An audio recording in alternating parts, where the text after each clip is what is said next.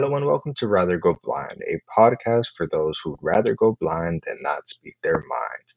Today's episode will be joined by Mr. Smith, an educator for over 20 years who's made a huge impact in his community. We'll be going over various different topics, which will extend into multiple episodes. Sit back and enjoy.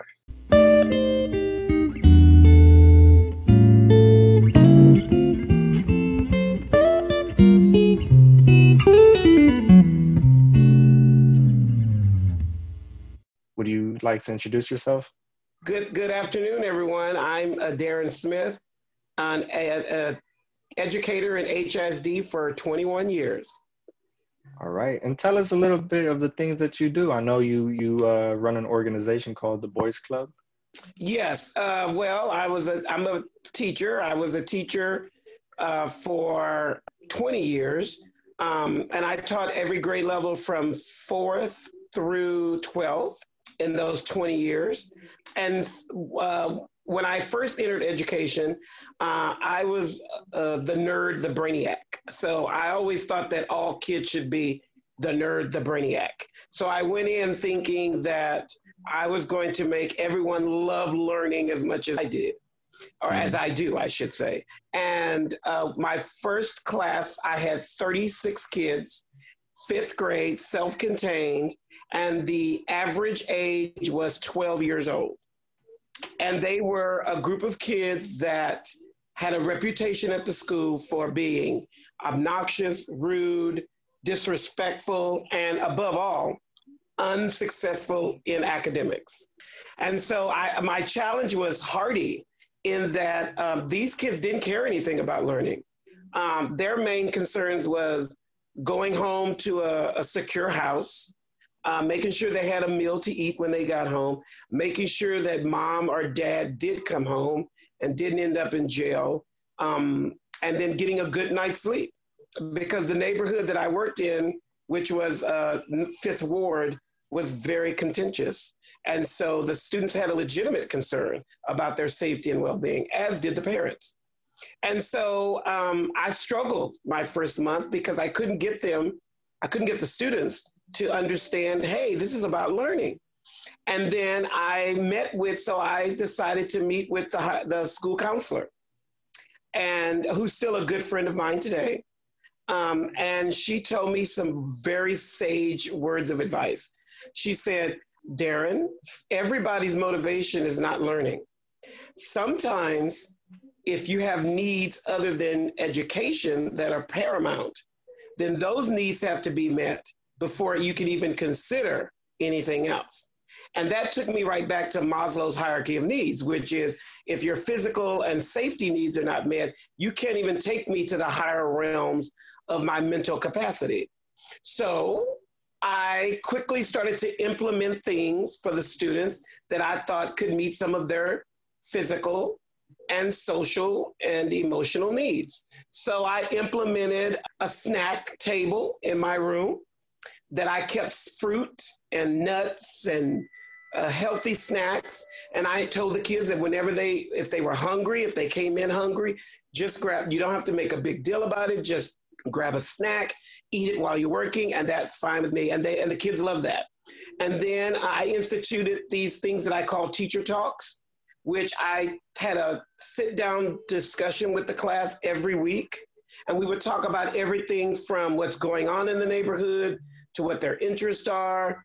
And the kids really opened up about what they liked. And I found out that many of the boys loved basketball.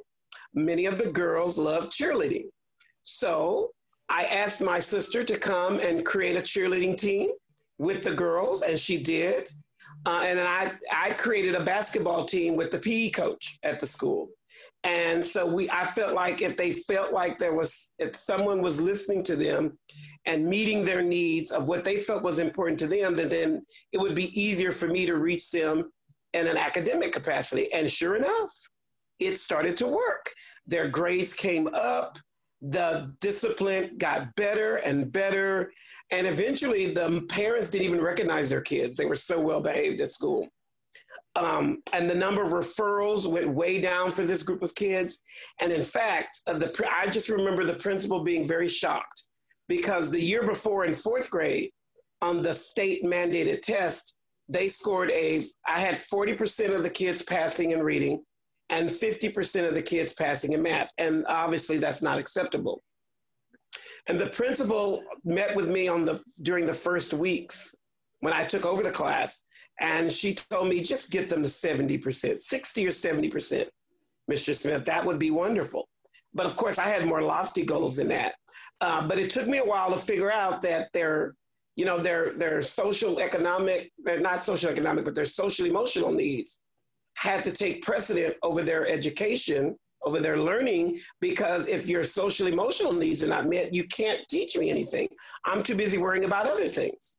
So once I started to implement those social emotional activities into the class, their grades did spike. And in fact, when the state mandated test results came out this year, just 1 year removed from the year when they scored 40 in reading and 50 in math, their scores they scored a 97% of the students passed reading and 100% passed math.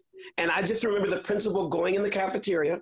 She stopped everybody from eating. She had all of those kids stand up, and we gave them like a 5-minute round of applause. And that was just, it made their day. Wow. I know that was a little long-winded, but what a huge impact that you had on your community. That is amazing. That's fantastic. Yeah, and the community had is equal of an impact on me, because I met students who I saw myself in. I could see myself as a little kid, and I grew up in Fifth Ward. I grew up very poor.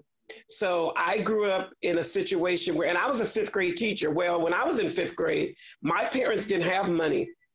So I couldn't go to my fifth grade promotion ceremony at my elementary school. So I wanted to make sure that no fifth grader that I taught felt that, because there's such a minute thing, clothes and shoes, to stop a kid from feeling like they're a part of something much bigger.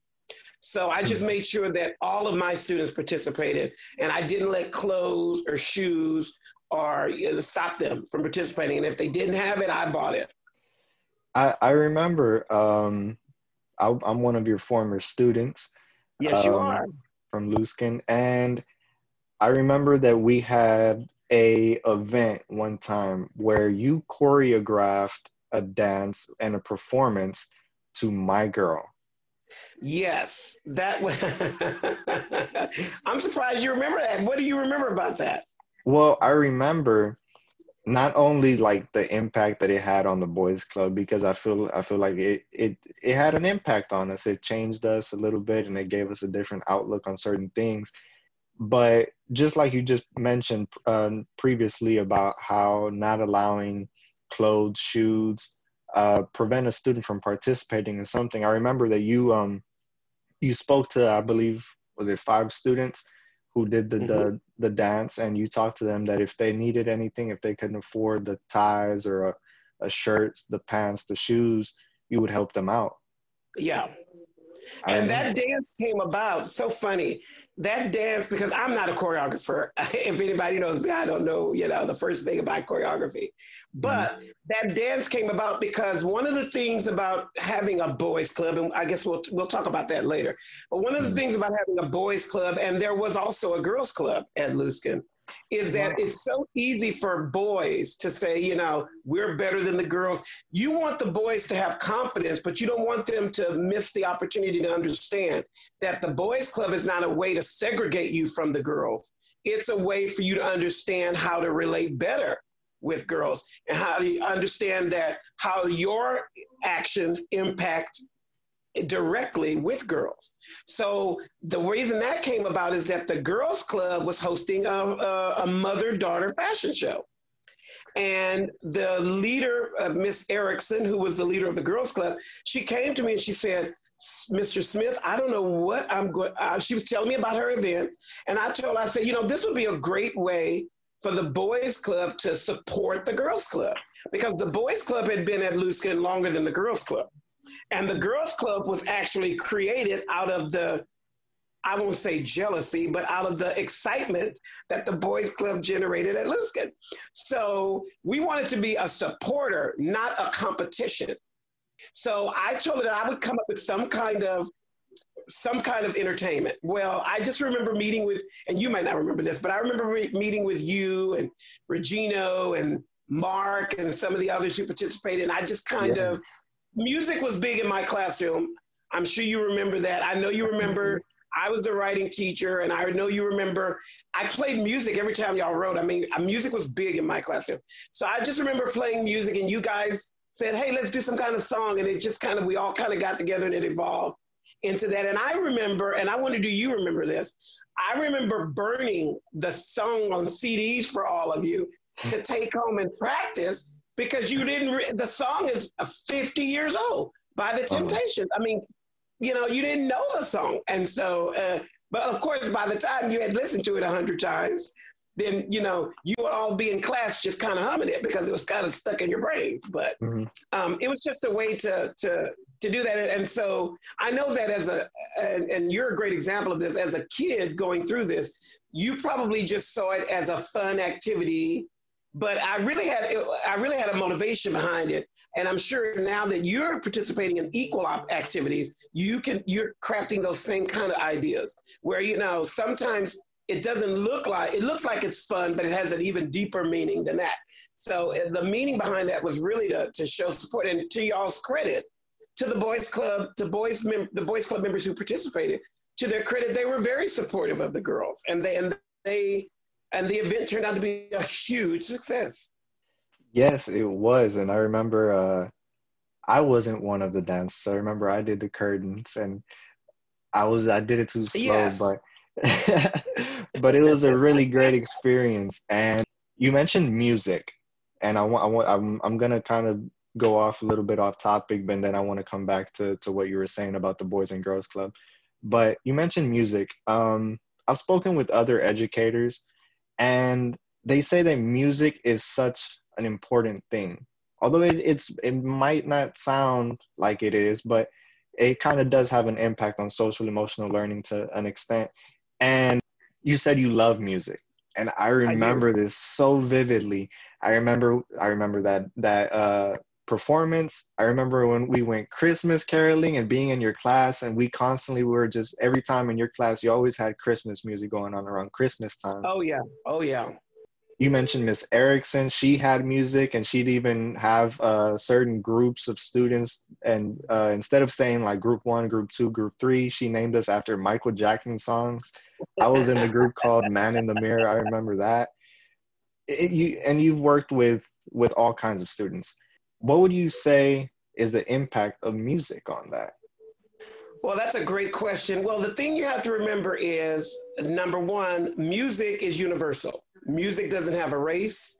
Music doesn't have a color. Music doesn't have a religious affiliation. Music doesn't have a gender affiliation. Music doesn't have a sex affiliation. So music is universal. Number two, music always sparks an emotional response from us, because I'm sure you remember this as well, or you experience this as well. There are times when you could be in your car or at home or in your mom's car or in a friend's car, and a song comes on and you're automatically transported back to a specific time and place, a specific event, a specific memory. And that's what music does. It sparks an emotional response. So by incorporating music into your classroom, you're getting kids to be able to emotionally respond to learning.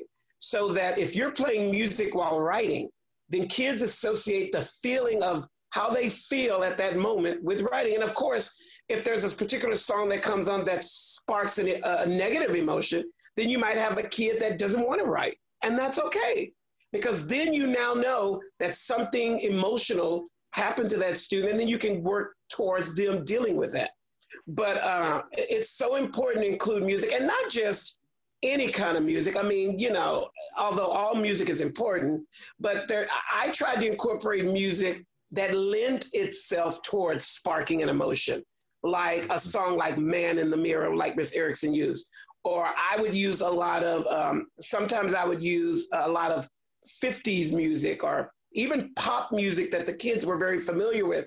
And what I would try to do is get them to see the meaning behind the music. Like, what is the purpose of this song? Why am I playing this song? I'm not just playing this song for you to like it, but I'm playing this song for you to connect emotionally with whatever you're doing academically. And what you'll find is a lot of students in high school, they use music to do their work to their homework too. And it's because they connect with the music. So like there's some songs you can play and it makes you want to work harder. And there's some songs that you play, it makes you want to just crawl in bed and, cry or whatever the case may be. So that's why I think that's the importance of music. And I think that it's so important for teachers to include music into their learning environment, because music connects the teacher to the student in a way that takes all the bias that may be involved. Because again, like we said, music has no particular ethnicity, gender, religious affiliation. So you can play a song and you can see a Hispanic student and an African-American student loving the song, and that connects them together. If they don't have anything else in common, they have that in common. And if you can get kids to see that they have something in common, that sparks conversation.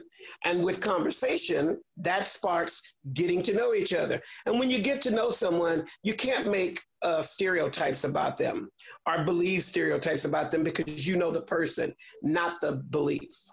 But how did music affect you? Like, did you enjoy the music? I definitely did. And now, having graduated high school and being a college student, I'll listen to some of the songs that we would listen to in your classroom, in Miss Erickson's classroom, and it just brings back those memories. Like, Absolutely. I recently had a conversation with one of the former administrators at Luskin. You know her, my family member, Miss Allen. Yes, Um, I love it. and we were just talking about how amazing teachers we had and how all of you would work together. And this is kind of going back on the point about how you mentioned Miss Erickson doing girls club, you doing boys club, and working together as as a group to benefit the students. A lot of the teachers at Luskin, and I think it plays a big role because of I believe the principal that we had at the time, Mr. Pollock.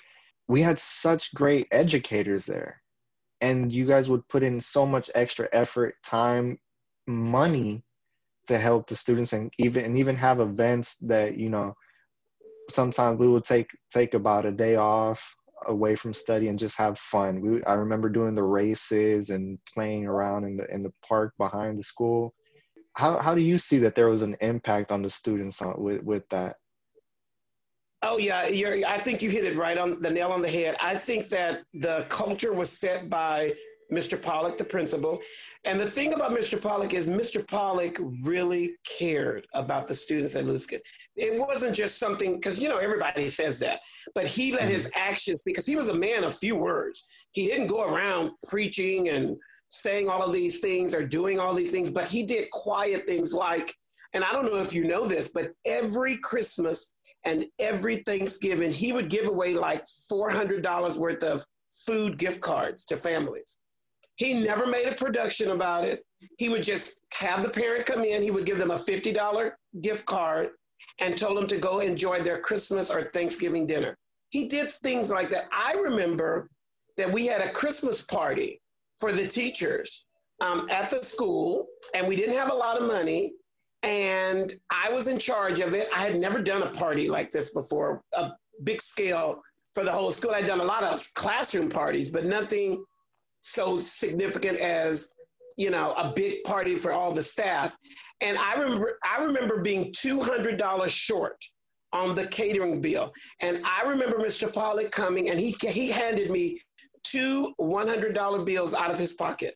And I just have never known a principal to do anything like that. And he wasn't my first principal. He was my third principal. And so I can honestly say he really cared about the students. And that's what trickled down to the teachers. He set the precedent. Then his administrative team, which included Miss Allen, they set the precedent because they really cared about the kids, and then it just trickled down into the teachers. So we just had, and it's one of the reasons why Luskin was so successful during the years you were there. I mean, it was an exemplary school for like 3 years in a row, and it was because it was the precedent that he set, his admin team set, and it all trickled down. So I think you were absolutely right on about that.